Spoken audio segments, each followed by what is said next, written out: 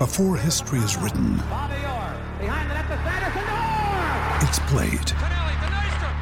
Before it's frozen in time, it's fought one shift at a time. Before it's etched in silver, it's carved in ice. What happens next will last forever. The Stanley Cup Final on ABC and ESPN Plus begins Saturday. Welcome to 3 In, 3 Out, the most unique Seahawks podcast. On 3 In, 3 Out, we like to dive deep into the micro moments of the game, the nooks and crannies, if you will, because that's what fanatics do. I'm your host, Clinton Bonner. Find me on Twitter at Clinton Bon. And I'm joined by the great Brandon Schultz, and find him at SeahawkersPod on Twitter. All right, Flock, let's dive into the sober yin and raging yang that is 3 In, 3 Out. Go Hawks. Welcome in, welcome to the Week 1 2020 season of your favorite oddball Seahawks podcast, 3 In, 3 Out. I'm your host, Clinton Bonner. Brandon, we got a lot of fun stuff to talk about today on 3 In, 3 Out. After a dismantling of this Atlanta Falcons team, how you feeling? How you feeling, Brandon? Dominant win to kick off the season. I love it when the Seahawks get out to relatively early leads. Now they gave it up a little bit getting toward halftime, but then ran away with it in the second half. We didn't need our heart medication in the fourth quarter today. We can save that for a game down the road now. I feel like I'm already banking heart meds now for the rest of the season. This is good to start off on the plus side of the ledger. It's incredibly correct, incredibly accurate. You know, like you just get to keep those extra 1 or 2 pills that you didn't have to chop up and take during it to save your heart. And now for the other games that we know they're gonna hit. We're not dummies. You know, we can't just go all in and think that every game is going to be this kind of a walk for us, because after all, we are the Seattle Seahawks. Things are going to, we're going to regress to the mean in some way, and the heart attacks will come back. However, for this first W of the year, it was fun. It was polite. There were just people. I love the fact that, you could hear the bone cracking, hear the hats cracking, hear the pads cracking in the empty stadiums. And we just ran away with it. We hit the gas and we never looked back. And it was lovely. And for those who, who are first frequenting 3 In, 3 Out, well, welcome into this crazy train we have here. But one thing we're not going to do is we're not going to talk about Russ. We're not going to talk too much. We're not going to talk about Jamal. Like those dudes, we know about who those guys are. This is to get deeper. This is to go, it's a day or two later. You've already heard all the pundits. You've already celebrated 3 or 4 times over. You watched it on, the game day replay. But now we go into the secondary and the tertiary levels and the micro moments that make up the game. And we talk about those things. And Brandon, we throw all the rules out the window. We don't really have a lot of rules on 3 In, 3 Out. We have some guidelines, but we don't have rules, except there's one. We do have one rule. We do have one rule. What is it? What is the rule? Clinton, when the Seahawks, when they win, we start with an in. We start with an in. We start with an in. So we are 1-0 on the year, and we get to start with an in. All right, Brandon. So we're starting with an in on this blowout 38-25 victory over the Atlanta Falcons. And listen, what I liked about there's going to be a little themiology going here for you, Brandon. There were some themes that were kind of woven throughout that I really enjoyed. One of the biggest arcs and biggest themes for me was this idea of redemption, a little redemption song. We saw it, a couple times over. And to get into that first nook, that first in, DK, right? He drops that pass and it was right in his gut, maybe 15, 16 yards downfield, first down, another dime by Russ. And we know what Russ did already. And he drops that pass. We all know about, the 40-yarder or so touchdown a little bit later. However, there's that play kind of sandwiched in between, right? So we're talking at this time, it's 3rd and 7. It's a 14-12 game. First drive of the third quarter, 3rd and 7. And DK catches the ball a little bit short of that first down. And Brandon, do you remember what he does? Do you remember what he does in that 3rd and 7 play? he fought through a tackle, reached over the line and picked up the first down. It was a beautiful reach and kept control of the football, unlike, some of the guys down on the goal line. And that, let's see, what was it? The Dolphins Patriots game where a guy attempted a similar maneuver, lost control of the football, and it was a touchback. DK held on, got the first down. It was just huge. And it was it started that redemption for me. I'm like, oh man, the dude is just making up for, what was just a drop. And it was just the sensibility of like, everybody's comparing him to Julio Jones, rightfully or wrongfully so far. Julio had a big day, of course, but it's these little things that he's doing in his second year where it's like, man, this guy gets the game. And when he reached over and got that, like it was like he's reaching over the pylon, that was for me one of my first off the couch moments, fired up because I'm like, man, that is a gigantic play. It's going to keep this drive moving. And it did. And that was the drive that ultimately led up to that deep pass to DK in the end zone on 4th and 5 for the touchdown. So, right. All 4 of Wilson's misses went going in DK's direction.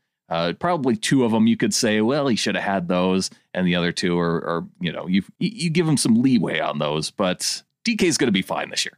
Yeah, exactly. And I love, I love the idea of, hey, he gets 8 targets.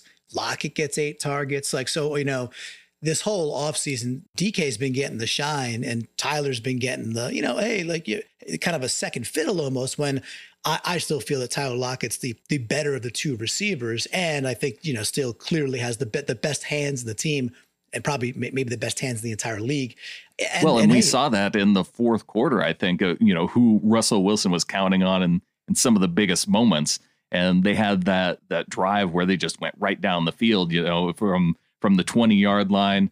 They got almost to the red zone before kicking that field goal that really put it away. And it was Russell to Tyler just multiple times on that drive. Yeah. And Tyler, I know this happens on 3 and 3 out sometimes, people, especially when we win. We start one place, we added a little bonus, a little side win there, but we're talking DK, we're talking Tyler.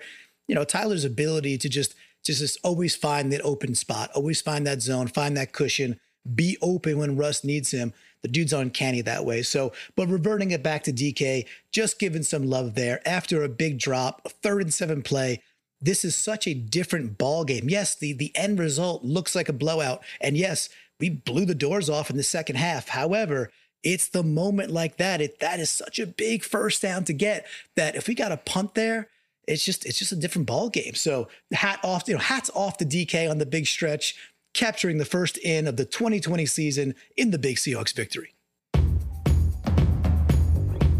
All right, Brandon. So on 3 and 3 out, we have the sober yin, the raging yang, the whole thing already, where there is the good side, the bright side. Well, we got to talk about some of these warts, some of these things that also kind of just, percolated up. That was like, all right, although we won this game in pretty convincing fashion, some of it wasn't, it wasn't all that hot. It wasn't all just, jazz hands and flutes. I'm not sure what that means, but it wasn't that. That's all I know. This stems from, I wrote it down while it was happening, and then I watched the Niners Cardinals, and then I watched the Rams Cowboys. My big fear here is that the Rams can move people on the front line.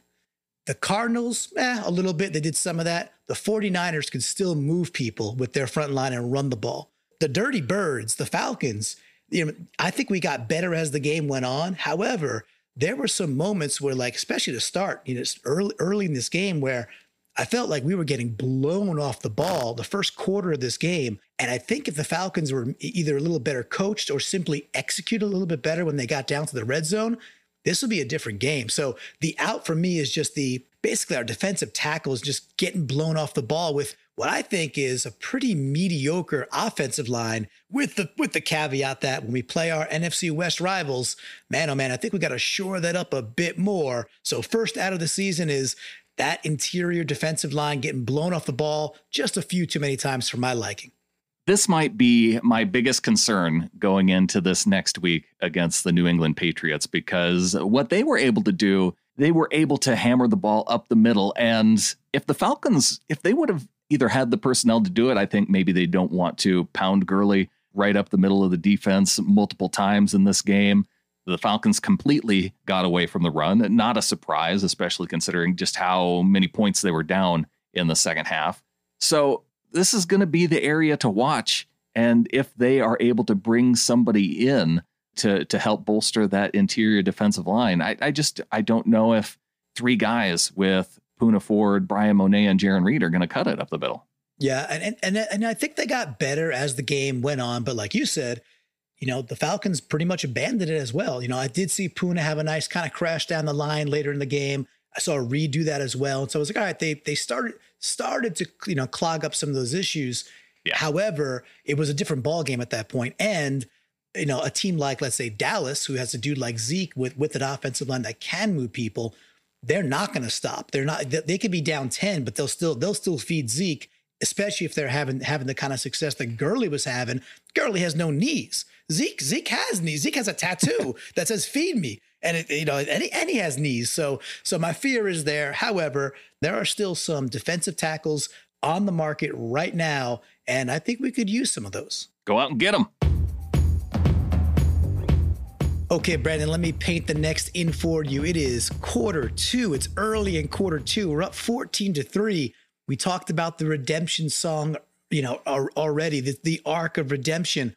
What I liked, again, what I saw here was that either a player like DK before would have the redemption with the stretching out, or if a teammate had, a play where there was a bit of a mess up, the very next play, the team picked up that player. That's just a sign of a really good team. And in this case, I think a fast defense. So Shaq Griffin, he misses a tackle on Ridley early second quarter, 14-3. Ridley spins out, goes for like 11 more yards, gets a first down. And it's a bit of a head scratcher. And obviously Shaq didn't have his best game. And the thing that I really want to focus on is the very next play, the Falcons try to run some jet sweep. I forget exactly who it was to. Maybe it was to Ridley. I don't even know. But Dunbar crashes down the line, blows up the jet sweep, frees up Adams for one of his like a bajillion tackles for a loss. It's the combination, the play to me, the in goes to Dunbar. Dunbar has like immediate and really solid recognition, just charges down the line, makes him cut inside, and that's it. And then Adams just clearly just does not miss tackles. So it was one of those things where, okay, some of our players maybe didn't have the best game, and every now and again there was like a tackling issue. It seemed like whenever that happened, the next play, like right in that series, another Seahawk would come up, bring a hat, and stick a dude. It's exactly what Dunbar and Adams did there. And I loved seeing that because that is a different team than what happened last year. So the second in is that kind of resilience between the team as a whole defensively. When there is a missed tackle, they come right back and they get a tackle for a loss. That is huge. Redemption for in number one, resilience for in number two. You better have an R word that works along with those two for the in number three, Clinton, because if you don't now, I'm giving you fair warning that you better have it. I gotta do some homework. You know what it comes down to me, though, for the defense? It's the idea of, maybe not resilience, but the idea that even late in the game, they were still playing tough. And you brought up Shaquille Griffin. It was in the fourth quarter that, he didn't have the best game, but they run Hayden Hurst down the seam, and Griffin is laying out extended with the fingertips just off of his fingertips to knock that pass away. If Hurst catches that ball, he's gone to the end zone potentially, and they're right back into the game once again. And late in the game, it seemed like Matt Ryan was just dumping it off to Ito Smith on almost every single play, and he was getting hammered by Demontre Moore and hammered by Lano Hill. And I almost felt sorry for the dude because here he is. He's just at the end of the game trying to get some of these snaps in. And the Seahawks late in the fourth quarter are still bringing the wood on every play. And that's what I really like to see from the defense in this game. I'm smiling ear to ear here for a couple of reasons. The first one is that Shaq play on Hurst. That was on my inside the ledger. The inside the ledger was, it overflowed this game. So it was one of those games where you could look at it and be like, all right, there's like 11 or 12 possible ins to shave down to 3.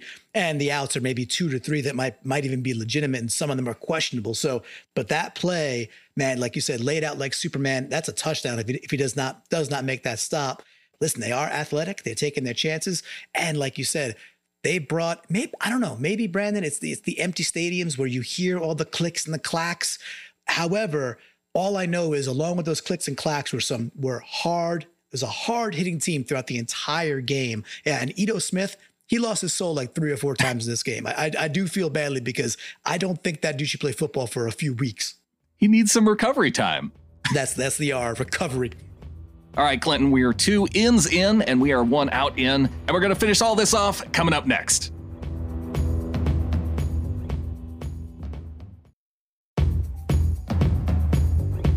All right, we're back on the outside of the ledger. We know it's not the fun side. We understand the fun dip is on the inside. We get this already. However, it's 3 in, 3 out. We got to stick to the program.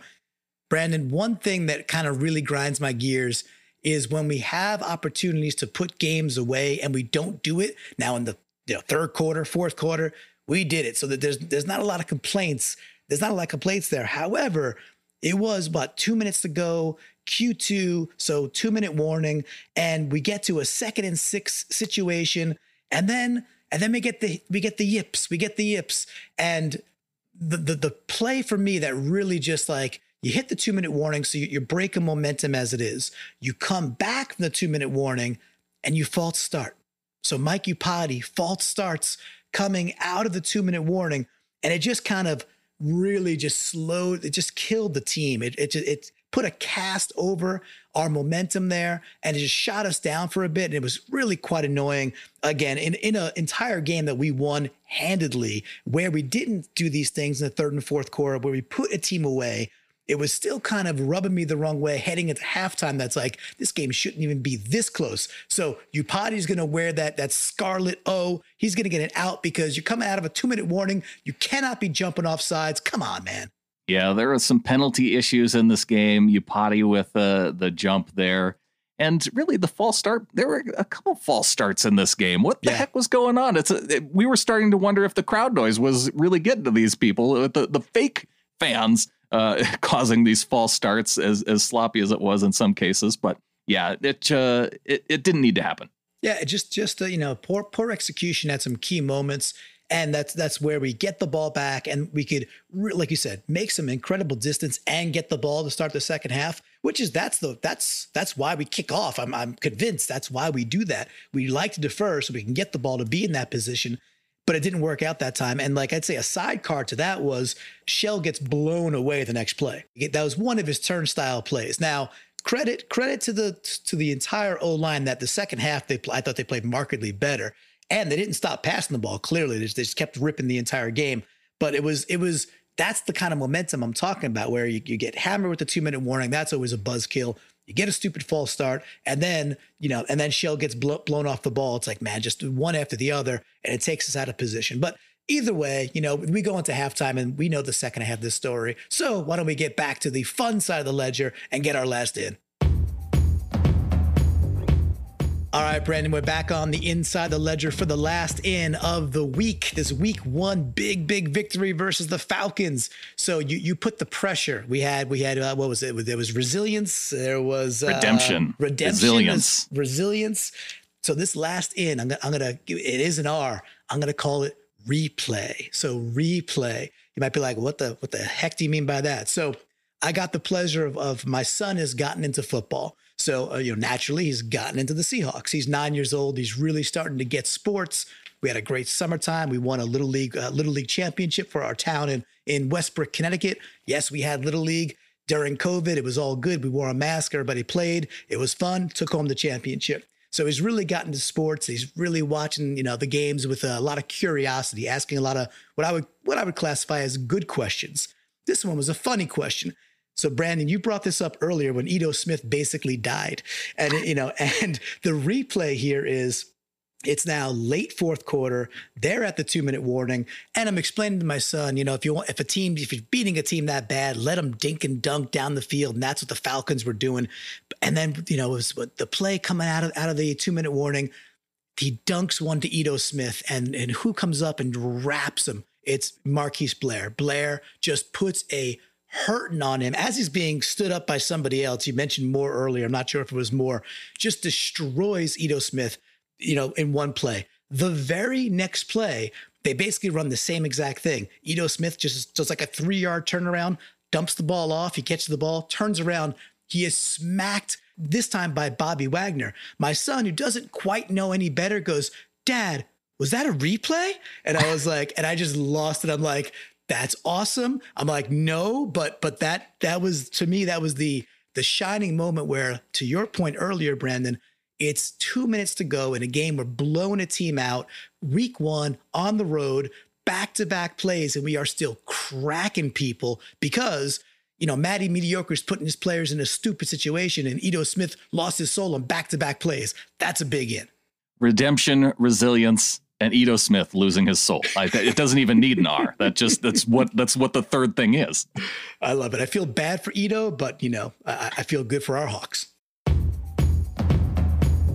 All right, so on the last outs, some of these are ticky-tacky. We know this by now. When it's a game when you really handled it quite well, I'm going to lay this out as kind of a blanket.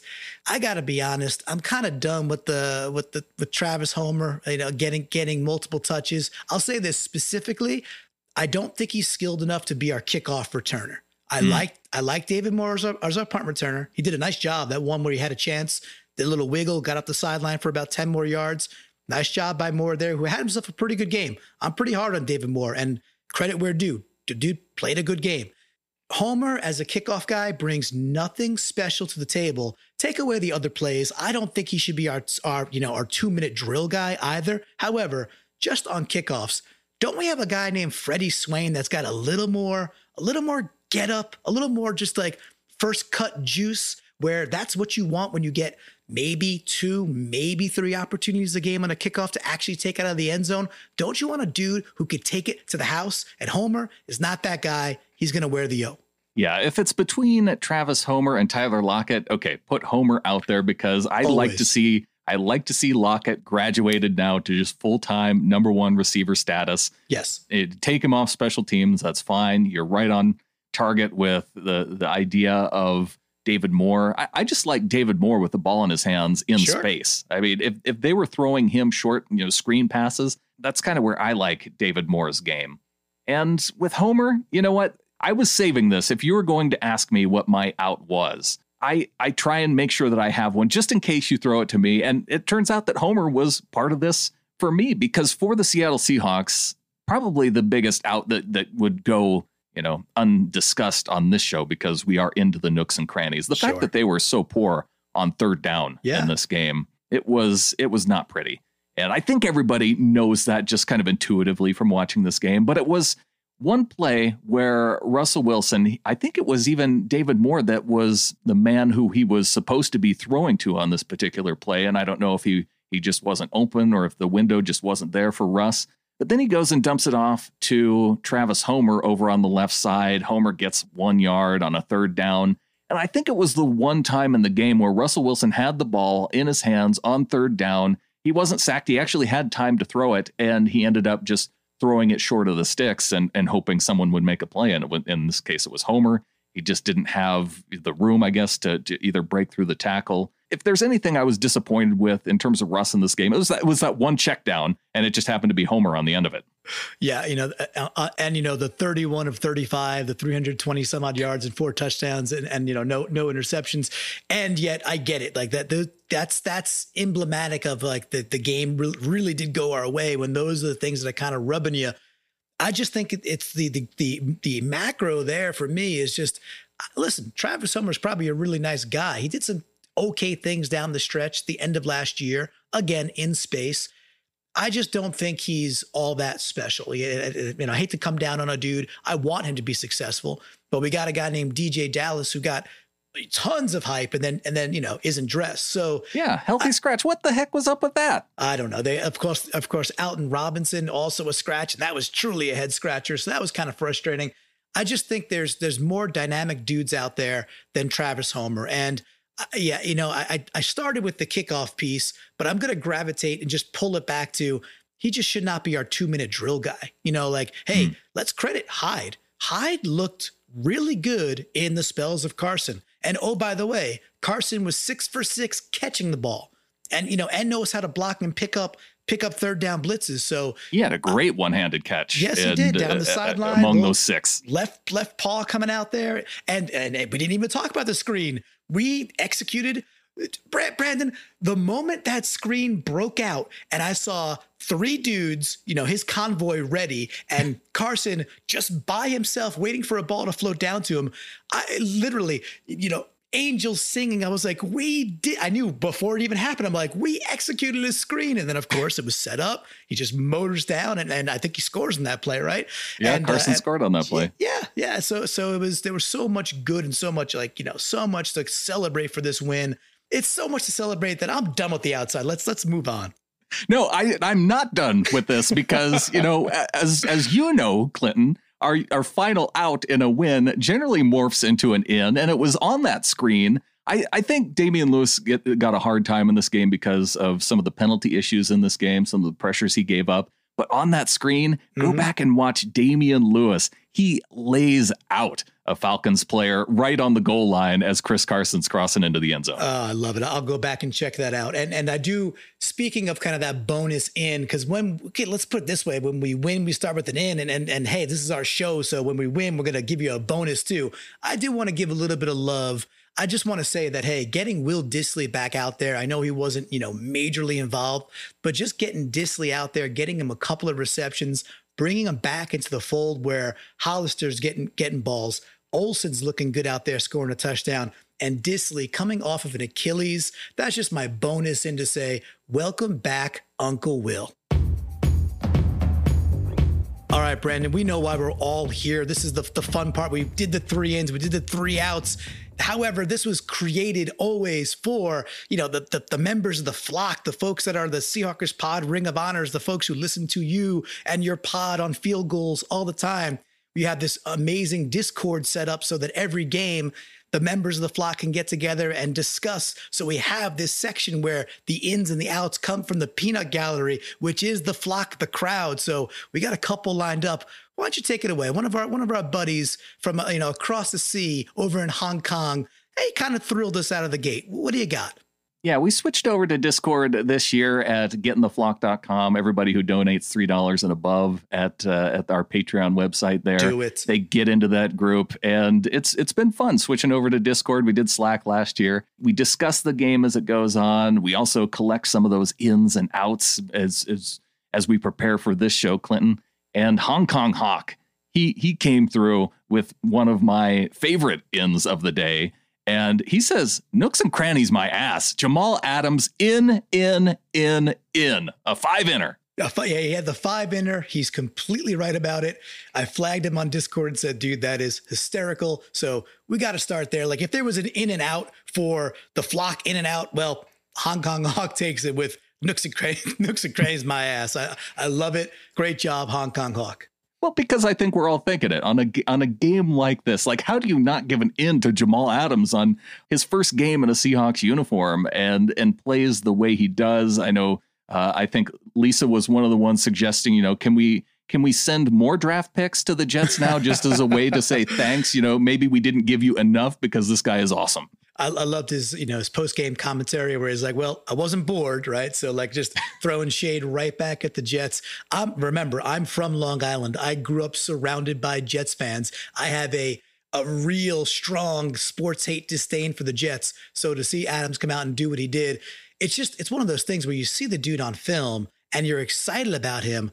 And then you see how he impacts your team and you're like, holy Hannah, like that dude was everywhere. He's omnipresent. Doesn't matter like if he's lining up basically as a defensive lineman. It doesn't matter if he's back off the screen when the play starts or he's in the box.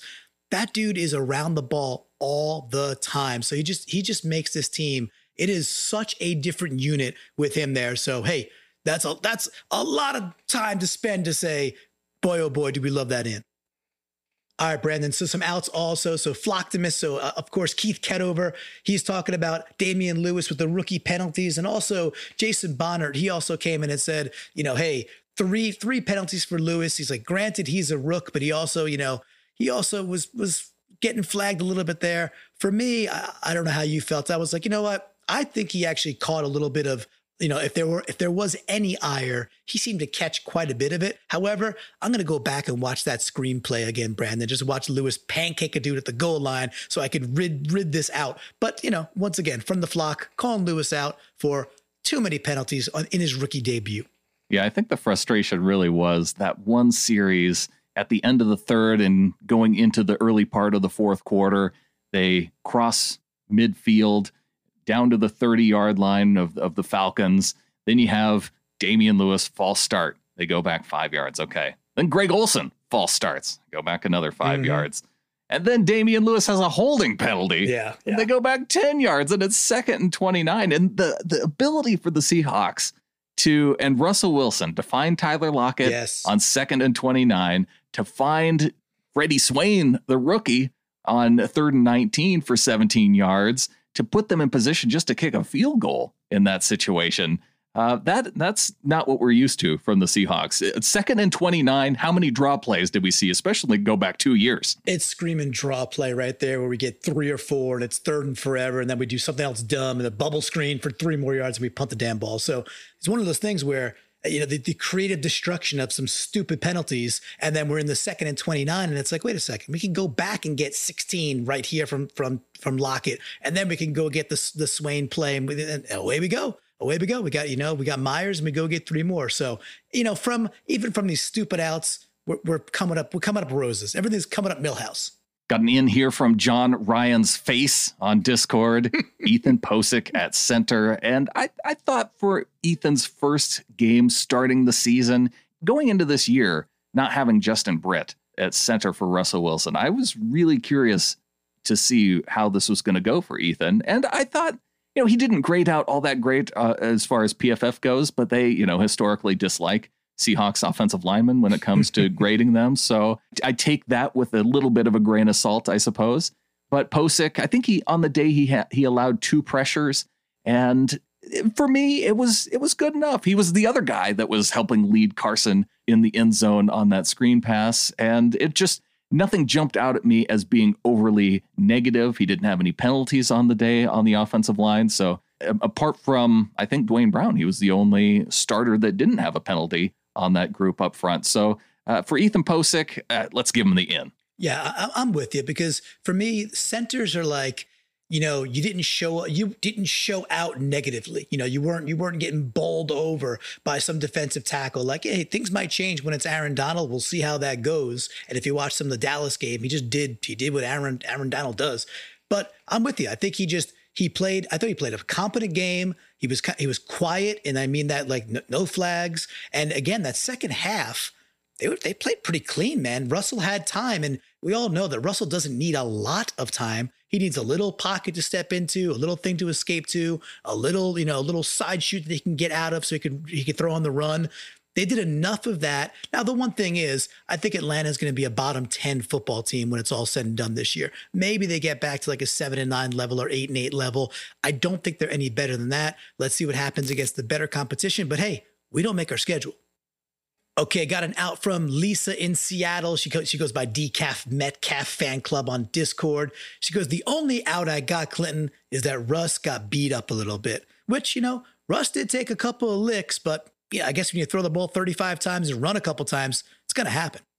There were some moments, I think, where Grady Jarrett came around the edge and got him a couple times, but maybe my expectations going into this game versus what actually happened, I thought it washed out for what my expectations were, especially with so many question marks on the offensive line. Yeah, I didn't think beat up too badly, too badly. And I think Lisa framed it up. She's like, hey, that's the only one I got. She's digging for an out there while we kick the poop out of the Falcons. So we feel you, Lisa. We understand that.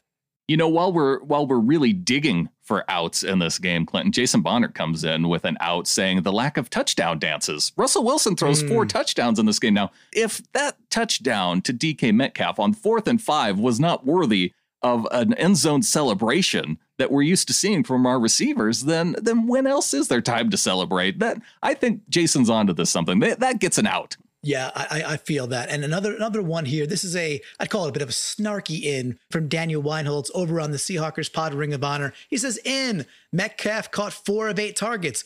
All 4 of Russell Wilson's incompletions were to DK. Great job catching those 4 passes. The other 4 were on Russell. He should have ran up the field and placed them gently into DK's hands. This is yet another example of why Russell will never get an MVP vote. Daniel, you're so wrong.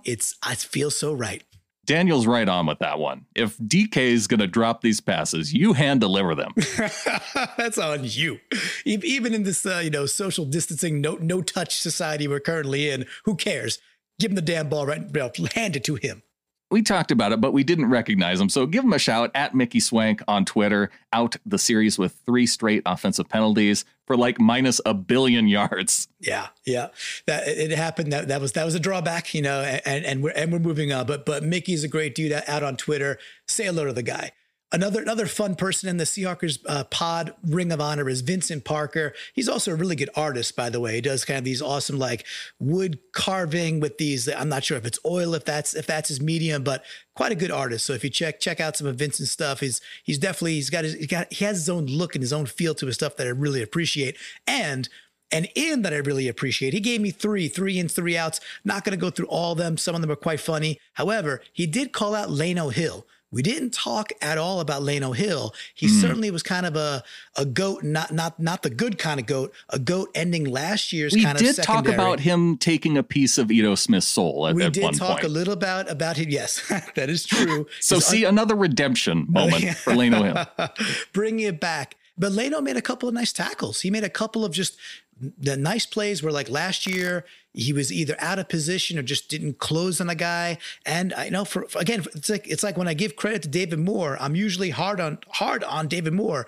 Got to do the same thing here. Vincent does it for us. I appreciate that. Lano Hill played a pretty good game. Maybe it's a factor of having, better talent all around him. And that's a great thing for our Hawks.